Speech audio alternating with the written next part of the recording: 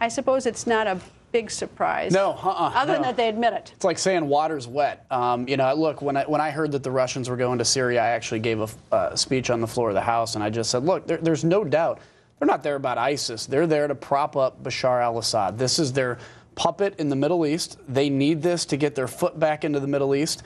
And frankly, they haven't had a role there since the 70s, and now they're finding themselves as one of the great powers in the Middle East. So it's quite obvious what they're doing. Play this out for me. Suppose that we don't do anything. I mean, suppose that we just sit and watch. Yeah. What's it going to look like in 5 years? Well, it's hard to tell. I mean, I don't know what the Syrian conflict's going to end up looking like, but what I will tell you will happen is that Iran will have a presence in Syria, as they already do now. In fact, somebody I met with on the border, Commander Ishmael, was killed just 2 days ago by the Iranian Revolutionary Guard, backed up by Russian air power.